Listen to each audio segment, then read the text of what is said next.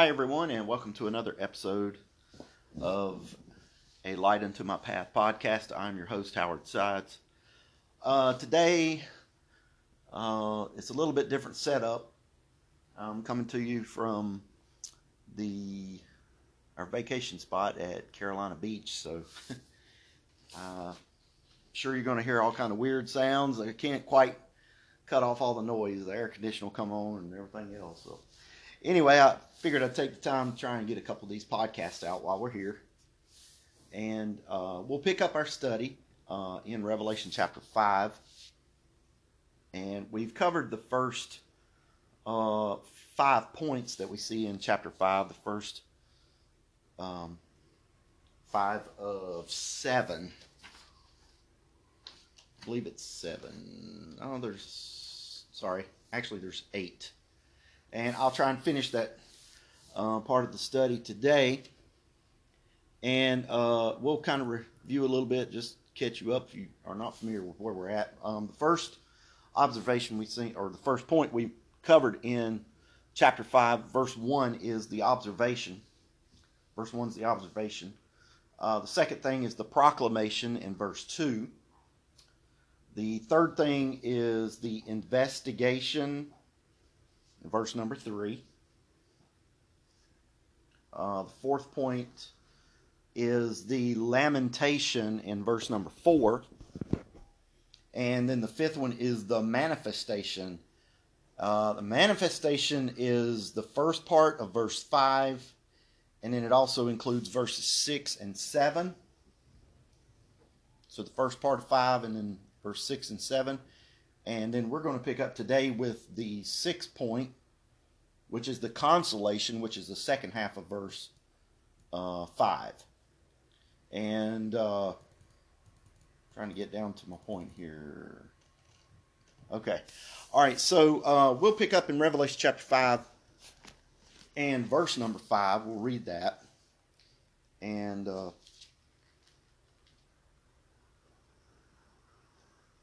continue down to, hopefully, we'll finish the chapter today. I'm pretty sure we will. All right, Revelation chapter 5 and verse 5. And it says, And one of the elders said unto me, Weep not, behold, the Lion of the tribe of Judah, the root of David, hath prevailed to open the book and to loose the 7 seals thereof.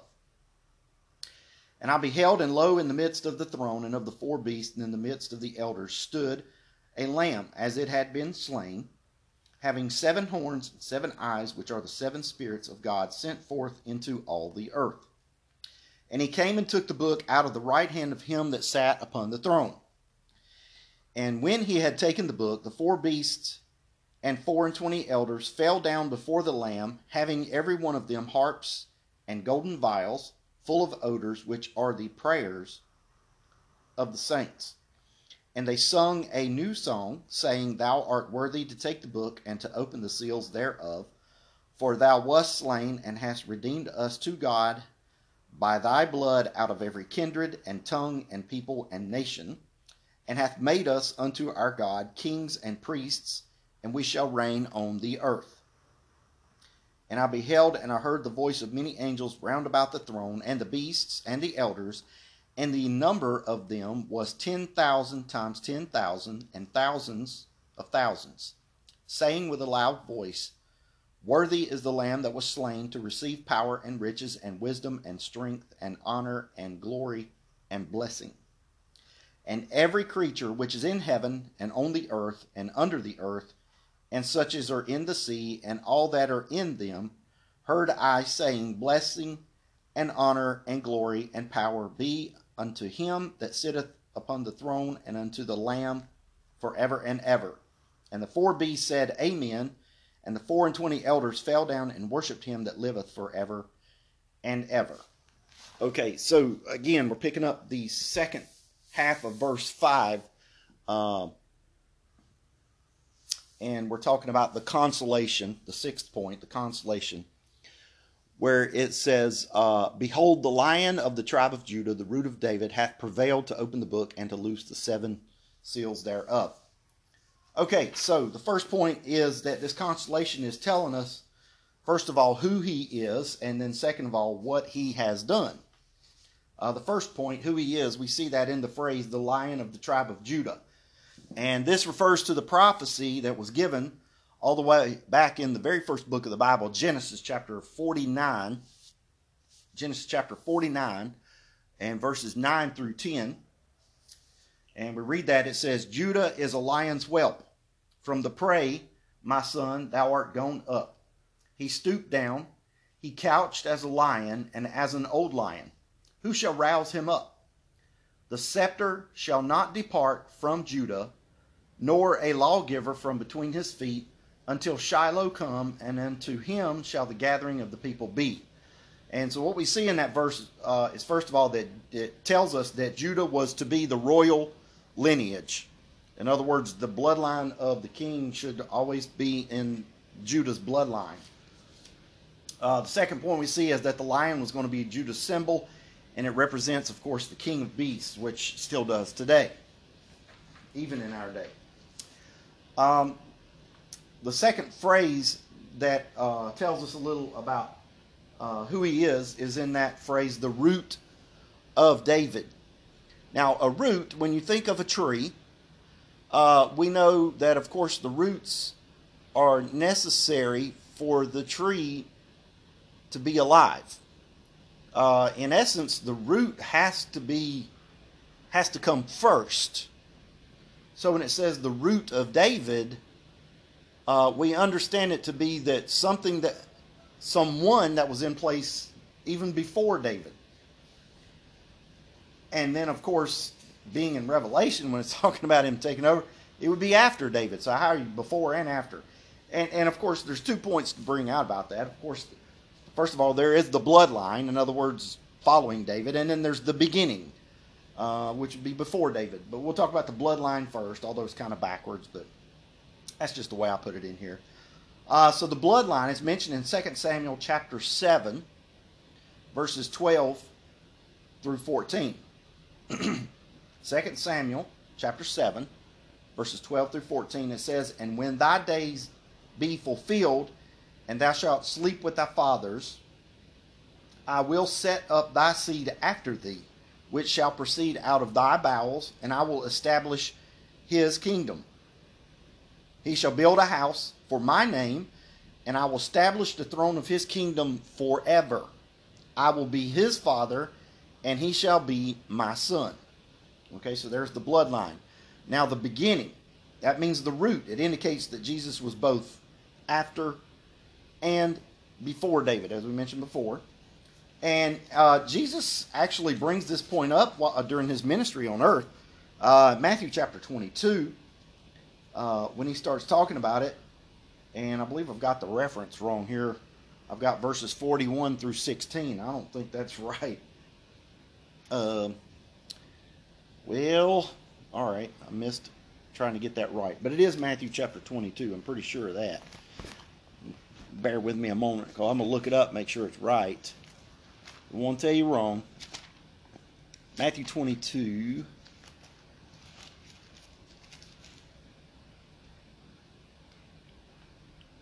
Okay, it's 41 through 46. I thought that might be what it was. All right, Matthew 22, 41 through 46.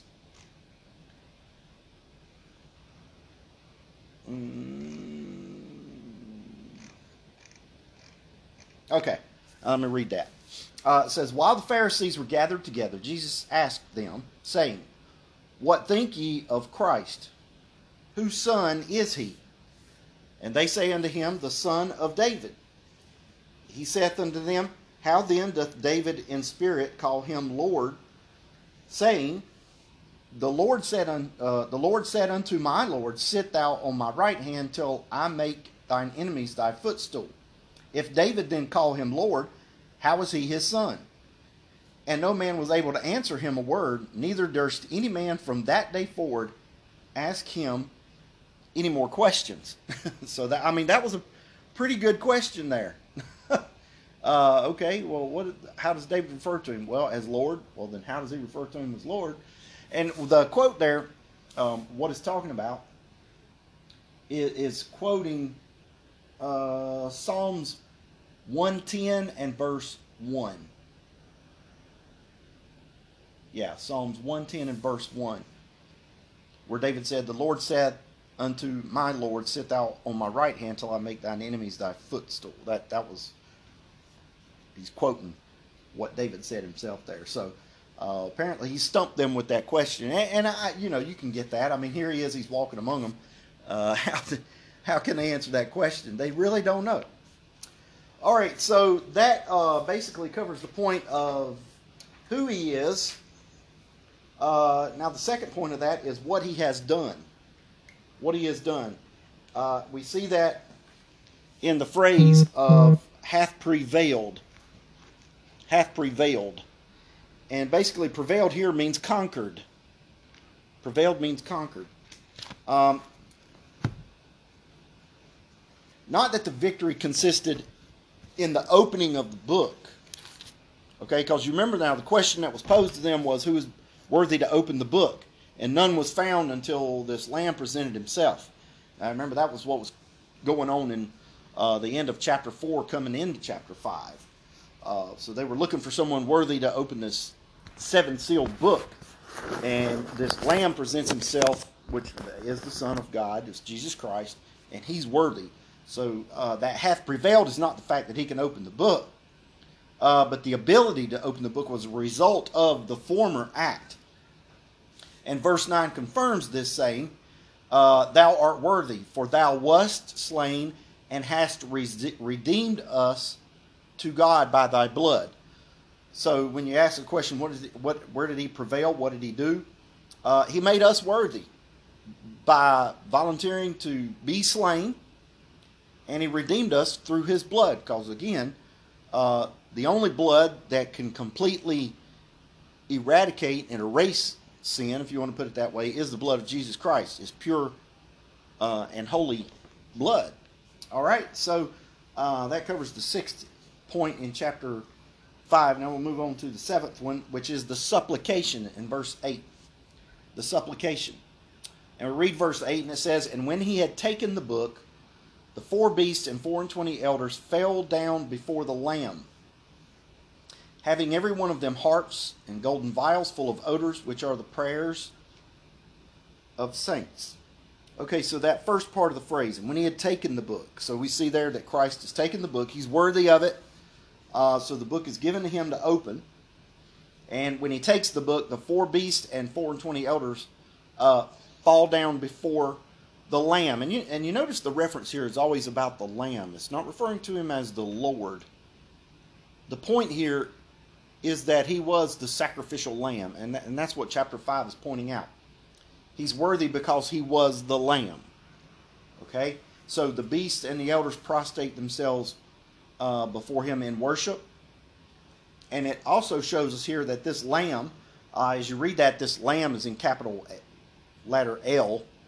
And it's not just an ordinary lamb. It's not just an ordinary creature. This is an extraordinary, not extraordinary, but extraordinary lamb. Okay? Also, the next part of that phrase, having every one of them harps and golden vials of odors, which are the prayers of saints. Now, there's 3 specifics mentioned about what they were holding here. The first, of course, is the harps.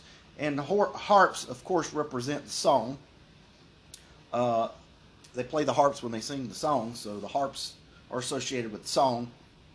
And the second thing here is the golden vials. That talks about the savor.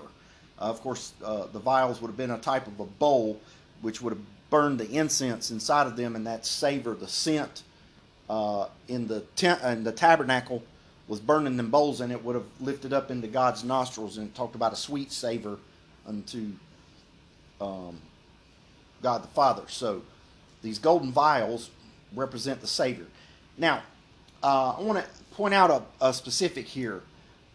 It mentions vials and not simply a cup. Now we know cup is a word that is used. My cup runneth over. So the word cup was in the language of that day, and it could have, if the original was right, then it would have been translated as cup. But we see here that they use the word vial. So what is the difference between a cup and a vial? Now the word for cup in the Greek is poterion. Poterion. And basically it means what you would think, a drinking vessel, including the contents thereof. Such as if you say a cup full, it's the same word. And it's figurative of a lot or a fate. A lot or a fate. Like when you draw the lot, when you cast the lots or draw the lots. It's a fate. And it's referenced 4 times in the book of Revelation, this word cup. In chapter 14 and verse 10, chapter 16 and verse 19, chapter 17 and verse 4, and chapter 18 and verse 6. So 4 times the word cup is referenced. Every reference is connected with a specific judgment of wrath. A specific judgment of wrath. Now the first reference, Revelation 14:10, is concerning those who received the mark of the beast and worshipped him. So that cup is poured out on them. The second reference is to chapter 16, verse 19, talks about Babylon. So the reference is to Babylon. Chapter 17 and verse 4 is in reference to the harlot. And Revelation 18:6, it's Babylon again, and it actually mentions a double portion. It references Babylon again as a double portion. And of course, we'll get into that when we get to chapter 18. But Babylon, when we say Babylon, you have to remember that there's 2 parts to it. There's the political side and then the religious side. Okay, so the double portion would cover both of them, though, I think. But we'll get into that when we get that far. Okay, all right, now the word vial. The word vial is the Greek word phiale, and it means a broad, shallow cup. Another word we could use is like a bowl. A bowl looks like a cup, whereas a cup has high sides and a smaller dimension to it. A bowl has a wider dimension but is shallower. Okay?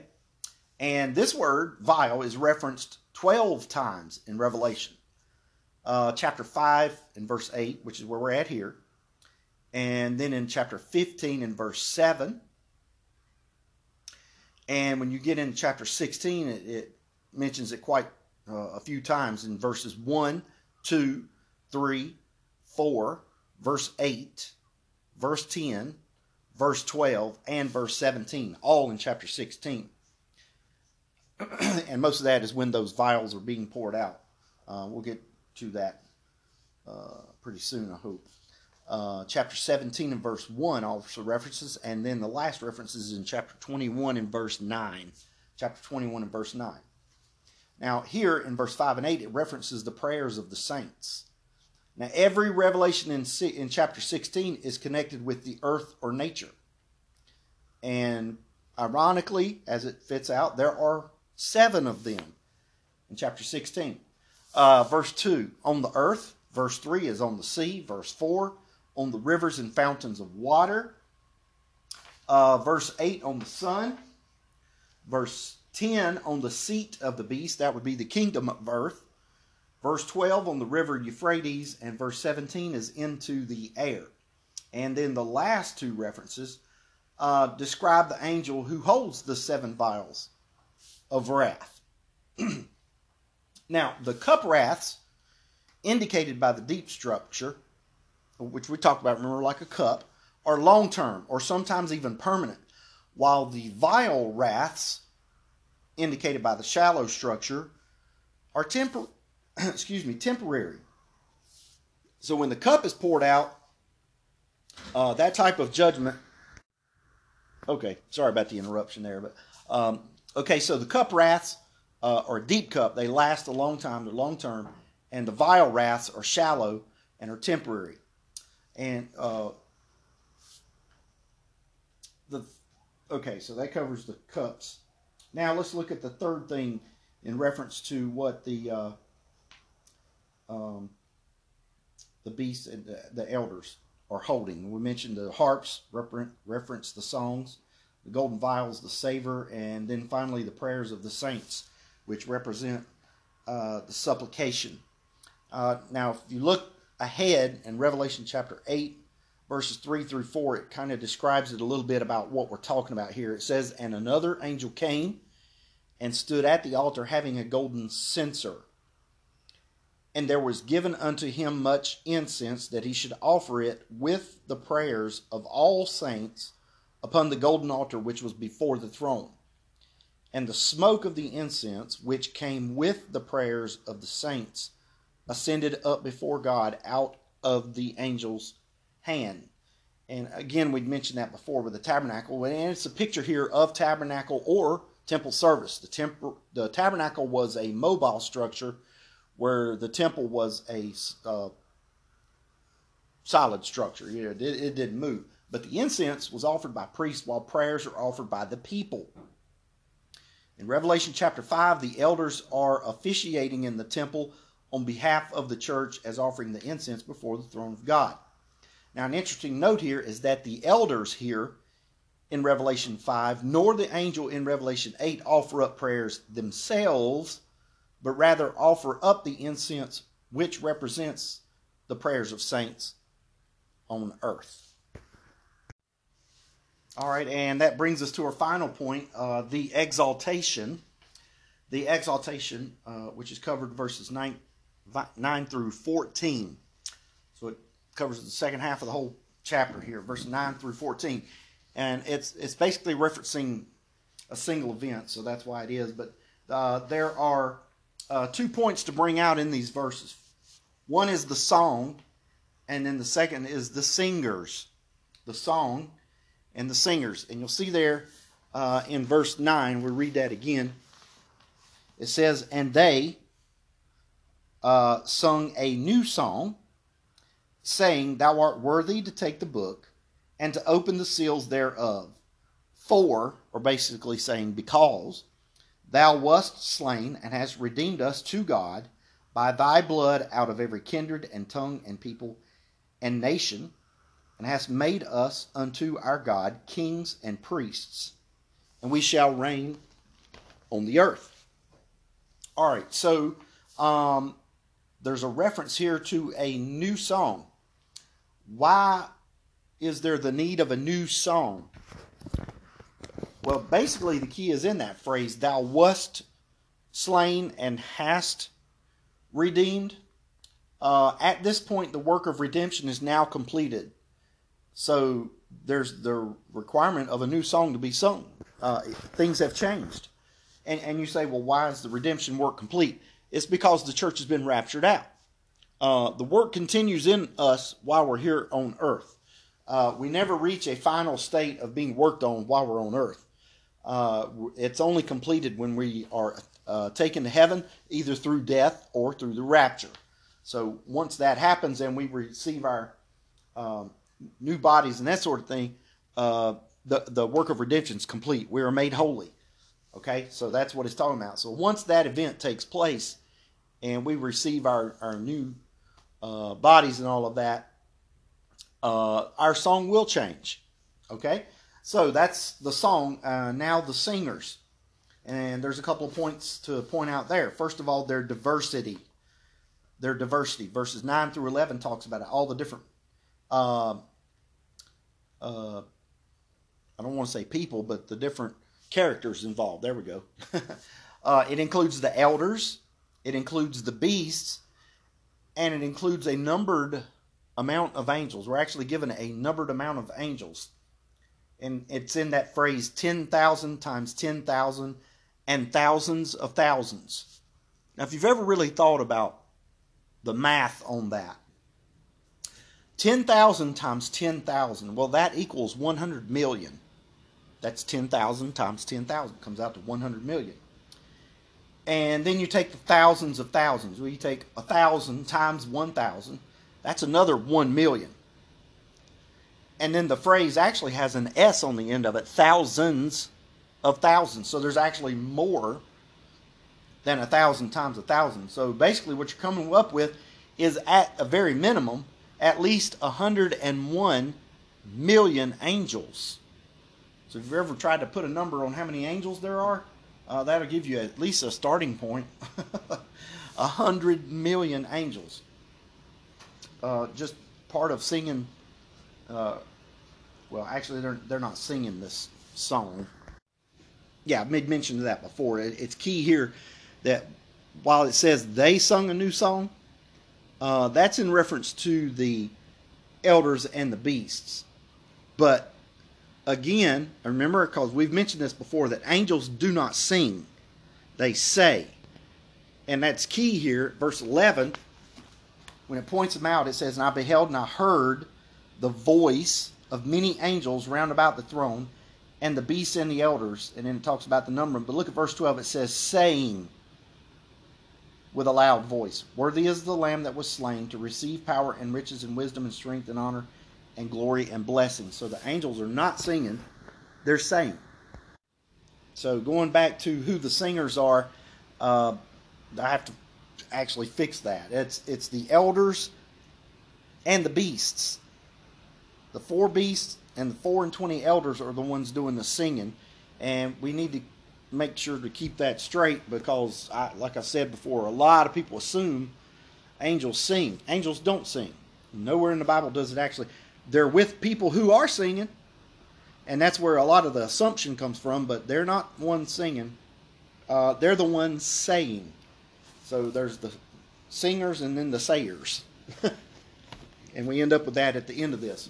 So we talked about the diversity. Now their universality is mentioned in verse 13 down through 14.